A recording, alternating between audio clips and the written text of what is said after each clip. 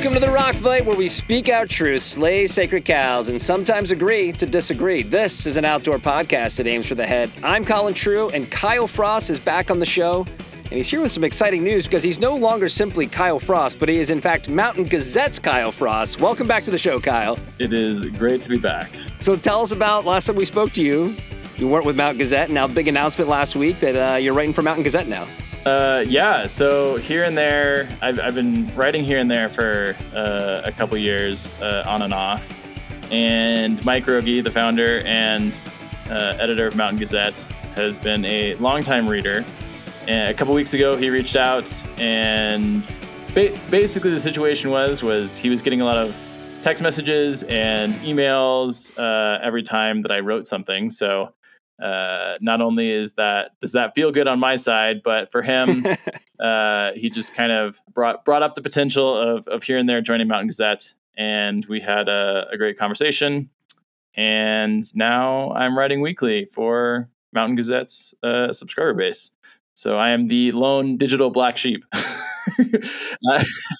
Mountain Gazette. Yeah, right. Good point. On the giant print magazine. Yeah. No, I mean, it's fun how these things work. I think this is very indicative of the outdoor space. You hear lots of stories like this of like, oh, I knew so-and-so or so-and-so saw something I did, whether it's at a brand or in media, and all the success definitely earned by you for putting in the time. I mean, it's why you're here. I subscribed to your newsletter. I'm like, hey, do you want to come on the show? Then it's like, hey, do you want to keep coming on the show? It's a great thing. Big things ahead for you, man. Yeah, no, I'm really excited. I really honestly think there's very few publications that I would have made this decision to work with. And, the Mountain Gazette audience, I feel like is pretty open to a lot of complexity and nuance, and occasionally being surprised when something is outdoor adjacent or not quite specifically in that lane. So I'm pretty excited to have a much larger audience and all the pressure that comes with that. So it's fun. Well, your appearance today and going forward is brought to you by Mountain Gazette, the big twice annual print magazine. Head over to mountaingazette.com to subscribe today. If they want to continue to subscribe, any new subscribers to Here and There, I'll put the link to that in the show notes. Your first newsletter for the year was a little delayed as you were working out all the details, sounds like with Rogie and Mountain Gazette, but was regards to the reintroduction of wolves to the state of Colorado. Yeah, I mean, so I wanted to start off with something that was, very tame and non-controversial and non-emotional. So I picked the extremely contentious topic of wolves in Colorado. And this issue kind of started kind of 2018, 2019, when it actually hit the ballot to vote on the reintroduction of wolves to Colorado. And the kind of pro side of this is a lot of conservationists wanted to bridge the wolf habitat from Montana, Wyoming, Idaho, where they've already been reintroduced and been growing, and kind of the southern U.S. Colorado's been kind of a gap. There really haven't been wolves here since around the 1940s. There's been a little bit of migration from Wyoming in the last couple of years from packs there, and then in northern Colorado, but not like any significant populations. And obviously, on the other side of the debate is a lot of hunters, ranchers, and people that just don't think that we should be voting on these sorts of things. There's a pretty big urban-rural divide here that voting on this caused, where conservationists in the Front Range and Boulder and Denver and places like that voted heavily in favor of reintroduction. But obviously, like, wolf reintroduction is not going to affect anyone in Boulder or Denver. It's going to affect people in Grand County and, Routt and all of those sort of things that, may actually feel the effects of wolf reintroduction in positive or negative ways. So long story short, like a really complex issue with some pretty emotional reactions on both sides. And I really tried my best to provide a measured take on, what the realities of reintroduction are, and the realities of negative impacts and potential positive impacts. Do they know why the migration isn't happening just naturally? Because I think they're starting to see signs even here in California of wolves starting to show up here, which I believe is from some of those reintroductions in other states. Like, what is is it just human barriers? No, it is. I mean, it was happening naturally, which was part of the opinions against it, was that some people felt that we should have let it continue to happen naturally. Right. There were not a ton of sightings and in documented migration, but in the North Park region in Colorado, there were definitely wolves moving in from Wyoming. It would take longer. So then what's the argument for reintroduction? Like, is there really a good argument for you're smiling immediately. Like, like if you want wolves back in Colorado and you think that they're a benefit to the ecosystem and the health of the ecosystem, it's really, this is really about supercharging the growth of wolves in Colorado. It's waiting 10 years to reach X level of population versus 15 or 20 or whatever it is. It's sort of, your article did a great job of breaking down the conflicts and the criticisms that have arisen as a result. What are some of the things that can be learned from what they have learned in Idaho and Wyoming and Montana, where this has been going on for years? I remember hearing about wolf reintroduction like in the 90s, right? I think that's what you said even in your article, right? Yeah. Yeah. In general, it's gone really positively. A lot of the perceived or anecdotal negative effects are pretty hard to back up in the data. Elk herds have continued to thrive, which is always a concern of the hunting community. And there are areas where the wolf population growth has affected ungulate herds, but it is a piece of the puzzle. Those areas are also areas where there's a lot of human impact and there may be disease. And a common one that people mentioned that I don't even think I brought up in the article is the moose in Teton County have had a precipitous decline over the last 20 years. And a lot of people point to the wolves for that. But if you actually talk to any ecologists and wildlife biologists and things, not only did the decline start before the wolves were reintroduced, but there's just a lot of other factors with habitat loss and climate change and disease and that sort of thing that they're not positive what's doing it, but it's not just the wolves. This is such a nuanced thing, and there's so many data points, and what humans we're just so conditioned to be like, well, this is what I think, and it's like, if you need to change my mind, you need to have here's the point that's going to change my mind. You make a great point in your article that, look, all wildlife is tracked and managed at this point. Maybe not to the point where every animal was tagged and we know exactly where they go, but we understand behavior of herds and migration and where things are and what they're supposed to be. I would think if the moose population is declining, it'd be pretty obvious to tell this is because of the wolf reintroduction, right? It's a really, I imagine this is well, you said at the beginning, it's an incredibly complicated topic to sort of drive any real conclusions out of. Yeah, absolutely. On both sides of the debate as well. They're not totally right. And I think the criticisms of a lot of the Front Range voters are pretty valid. Those voters are some of the least engaged on a day-to-day basis when it comes to conservation and activism and that sort of thing. Sure, you voted on it, but the people that live in the mountains are way more engaged with the state of our wildlife than you are. At the same time, those Front Range voters are some of the most disenfranchised when it comes to conservation issues because hunters and anglers and ranchers have an oversized impact in how maybe Colorado Parks and Wildlife makes decisions, which that's a challenging balance to strike there.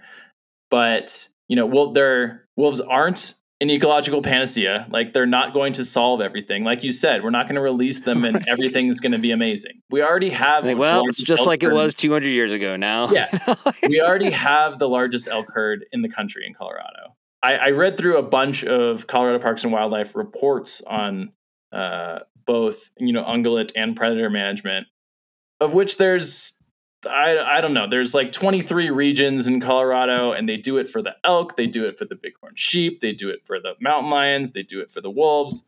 It's a lot of reading and it's really complicated. And I don't think most people realize that, are as much as we'd like to believe that we're going to reintroduce wolves and like it's this beautiful ecological system is going to be just kind of running on its own. The wildlife in the United States and the North American model is managed. Like we are Right. looking at the population of elk in every region, and we're looking at the ratio of males to females, and we're looking at the, birth success rate, and that's informing things like hunting rates, like how many, what can you hunt, how many permits are given out, like how does that tie into like maintaining a healthy population. And I talked to one researcher that had a really interesting perspective on this. That was, we can wrap all of this stuff up in detailed scientific research that says X, that says Y. Yeah. But at the end of the day, a lot of these decisions just come down to what's essentially a value-based judgment, which is like what is the right amount of elk? Like, what is the right amount of mountain lion? And how can we even know? I mean, like they weren't keeping this detailed data in like 1862 or whatever, right? I mean, it's got to be somewhat of a gut shot here. You know? At some point, someone makes the decision that like there's too many there's too many elk. They're coming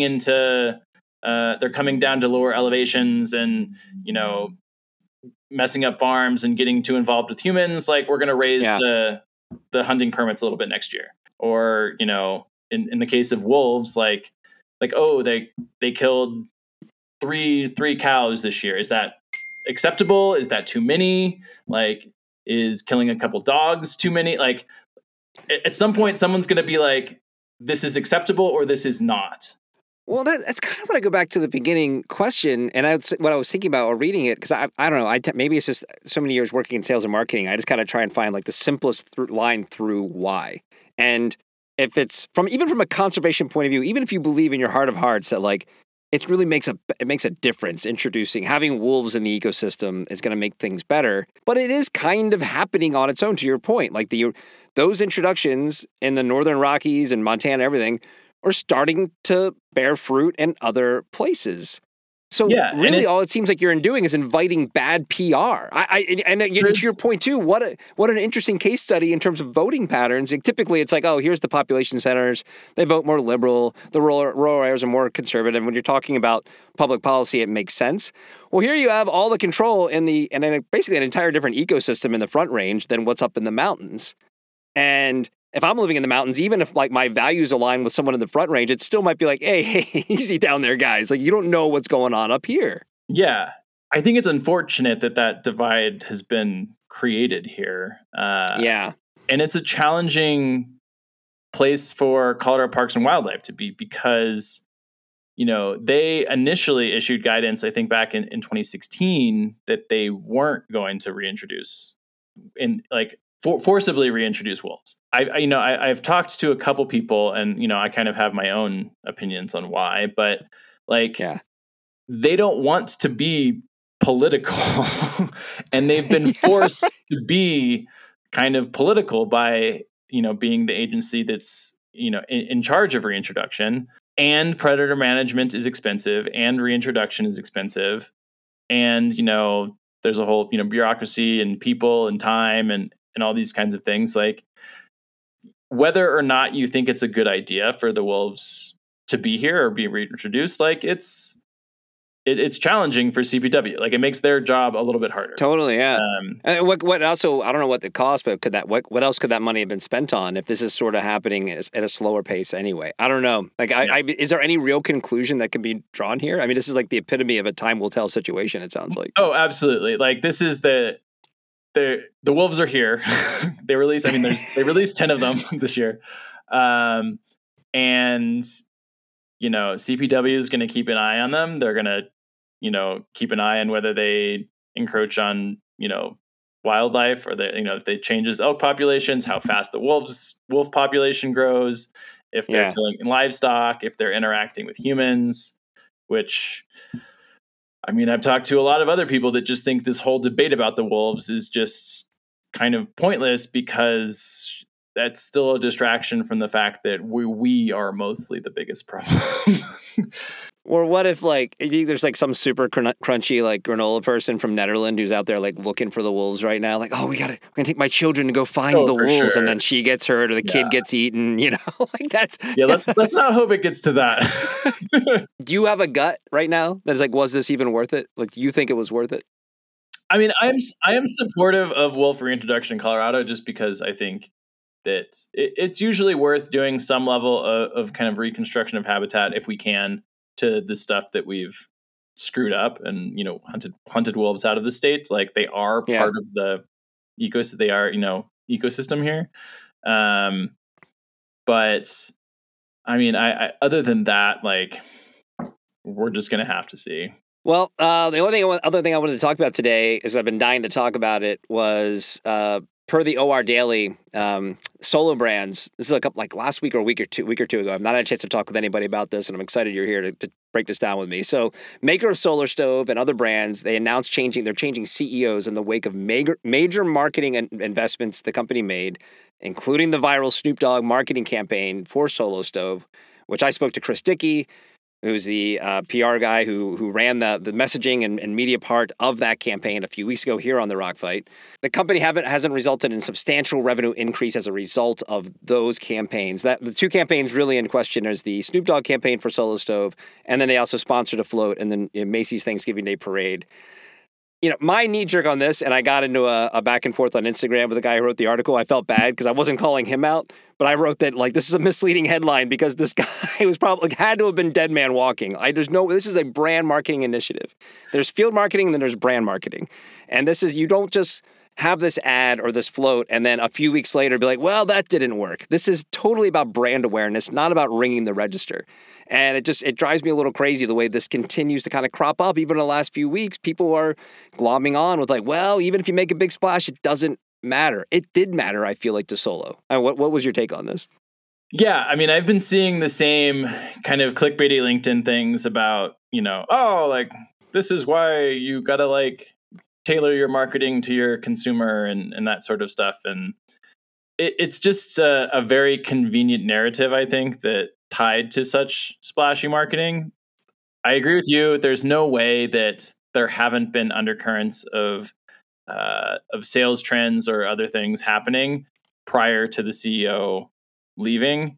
One, you just don't turn around a CEO that fast. There were probably transition talks. There were probably CEO search stuff already kind of brewing before the Snoop stuff went out. And like you said, like you're not looking like 3 or 4 weeks later and being like, oh, like we didn't sell $100 million worth of Solo stoves because of the, you know, friggin' Snoop ad. That's just not how these things work. Look, if you want to say that it was too much money, like, hey, we spent way too much on these marketing initiatives, and he was irresponsible in how managing whatever. There's a million ways to put it, but to say that it didn't get the result you were looking for. Now, you can make the case I've seen made is that, you know, this became more of an ad for Snoop than Solo Stove. Sure, you could say that, but it's like, you know, that's a gamble I think anybody would take. Like right now, if Mountain Gazette or The Rock Fight could get Snoop Dogg on to say 3 words, we would say, yeah, all right. If half the people remember our brands over Snoop, that's a win. This is Snoop Dogg we're talking about. So, yeah, it's a little too convenient. And then I guess but whatever, fine. It's a publicly traded company. These things happen. Transitions happen all the time. Well, the reason I kind of been holding on to this and wanting to talk about it is, like you said, the kind of junior marketers who are popping up on social media to kind of continue to, like, you know, use it as like to show the world they're smart by pointing out that, boy, Solo Stove got it wrong. And it's like and it's not just so like Solo Brands is not just Solo Stove. Like the market for a smokeless stove fire pit thing is only so big to begin with. Like, you know, there's Oru, they own Chubby's, they own Isle, like the Sups. I'm surprised they're putting this all on Solo. At least most of the stuff that I've seen. Yeah. I imagine that if you went a little deeper into how they've been talking about the brand or stuff that's been happening over the last 12 months, I imagine somewhere you would find stuff about declining sales or, I don't know, direct. Yeah, or maybe he's not even paying attention to other brands because he's out signing Snoop Dogg to work with the stove, right? So my main problem is just like this whole like direct line of like, oh, Snoop, me too. Snoop bad, CEO fired. Like, it's not as simple as that. There's more. There's more here. Brand marketing, you have to give time. It's brand awareness. You're talking about customer awareness, not field marketing, which is, this will result in sales at the register. That's not what this was. Yeah. All right, man. Well, thanks for coming on. Make sure everybody go and subscribe to Kyle's newsletter, and I guess we'll see you next week. Yeah, that sounds good. Good to be back, and great to chat again. All right, see you then. All right, that's the pod for today. But before you move on to that deep dive into episode 2 of True Detective, I need you to open up the podcast app where you're listening to this and give that follow button just a little old tap to subscribe to the Rock Fight. And then you can expect a special new subscriber gift to arrive by carrier pigeon within the hour. Thank you for becoming a new Rock Fight subscriber. The Rock Fight is a production of Rock Fight LLC. I'm Colin True. Thanks for listening. And here to take us out is the most famous tour guide from the Punk Rock Museum in Las Vegas. It's Chris DeMakes. And he's going to play the Rock Fight fight song right now and just for you. We'll see you next time, Rock Fighters.